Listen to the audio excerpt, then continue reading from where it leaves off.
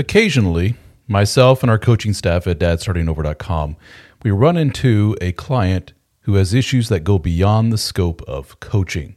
They may have really severe anxiety, depression, suicidal ideation, and this is the point where our coaches stop and say, "Have you spoken to a therapist?" What a lot of these men say is, "I've looked into it, not a lot of options in my area, it can't work with my schedule, or I have an appointment scheduled, but I can't get in for another 4 months." In other words, the need is there, they recognize the need, they see the value in the therapy, but the options for getting the therapy are extremely limited in their area. Well, thanks to our friends at BetterHelp.com, there is an option for you. BetterHelp is a unique service that allows you to talk to a licensed therapist from your area via your telephone or your computer. You can do voice chat with them if you wish. You can email back and forth. You can text with them, all on your time schedule, all from the convenience of your phone or your computer. So check it out at betterhelp.com/DSO. That's betterhelp.com/DSO and get 10% off your first month of service with BetterHelp.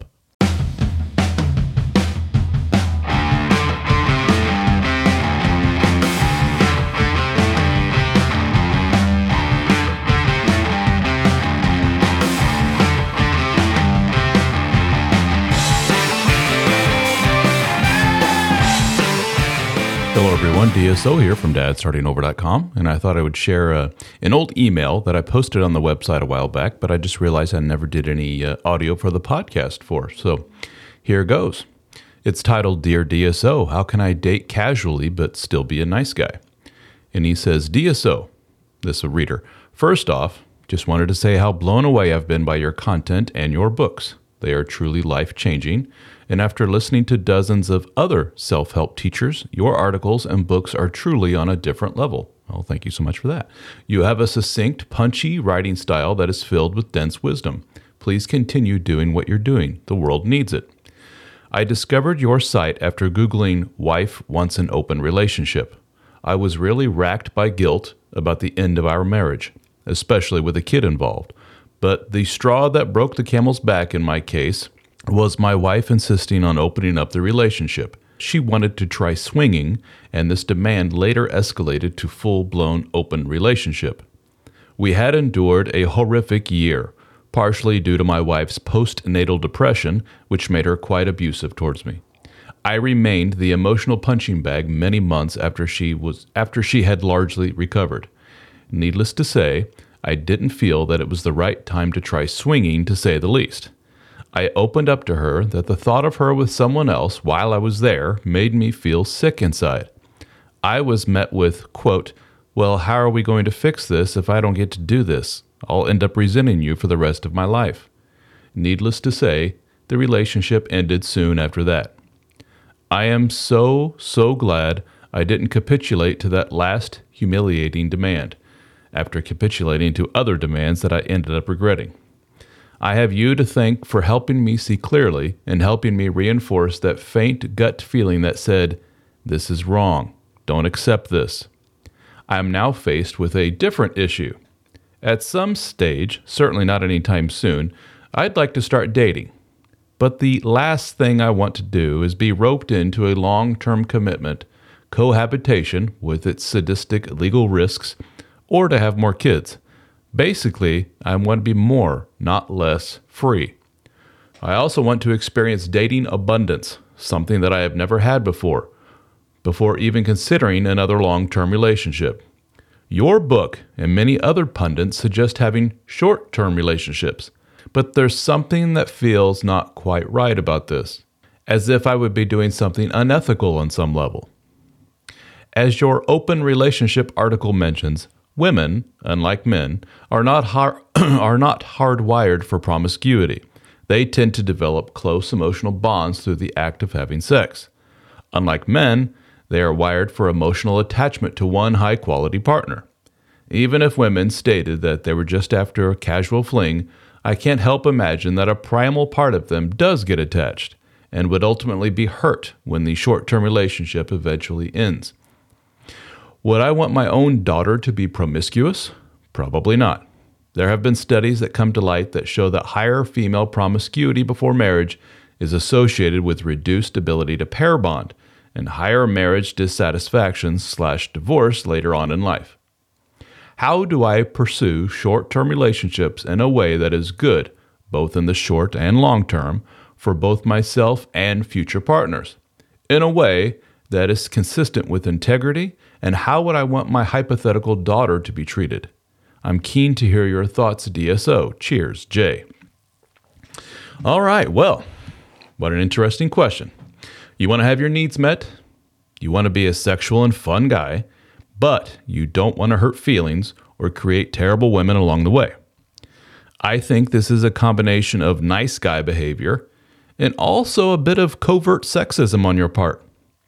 You're saying, but these poor innocent women will be hurt by angry sex fiends like myself and turn into terrible sluts. Well, no. These women aren't nearly as innocent and pure as you may think. Your ex-wife should have been clue number one for you.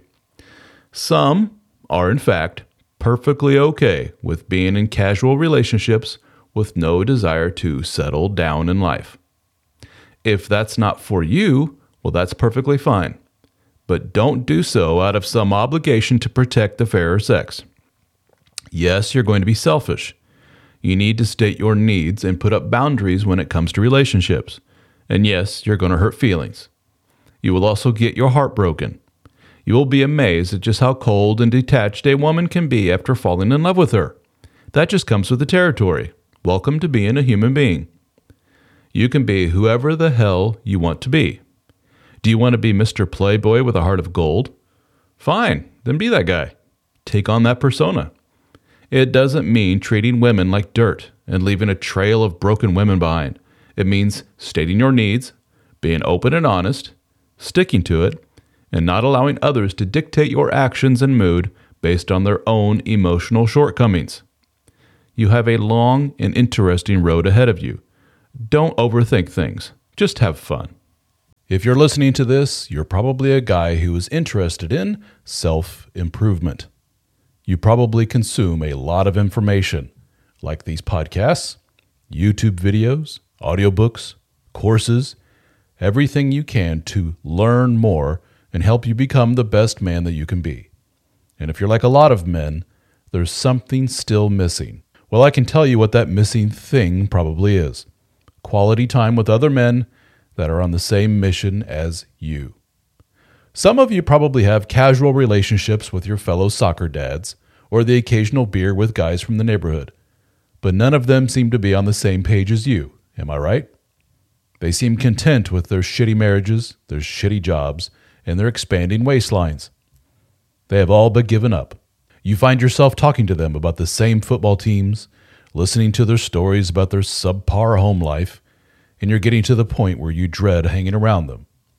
Well, the good news is that we have assembled a group of men just like you. We call our group the DSO Fraternity. We have live Zoom meetings that are hosted by yours truly, along with the other members of the DSO team. We have a very active private discussion forum, a Discord server for our lifetime members, a members-only podcast, access to my books in audiobook and PDF format at no extra charge, discounts on one-on-one coaching with myself and other members of the team, discounts on our video courses, and access to our in-person gatherings. We have met in Nashville, Tennessee, Austin, Texas, Las Vegas, Australia, Amsterdam, and soon in New Orleans. So check it out, the DSO Fraternity at dsofraternity.com. We have monthly, annual, and lifetime membership options available. I think you will find our group is the missing piece of the puzzle that you have been looking for.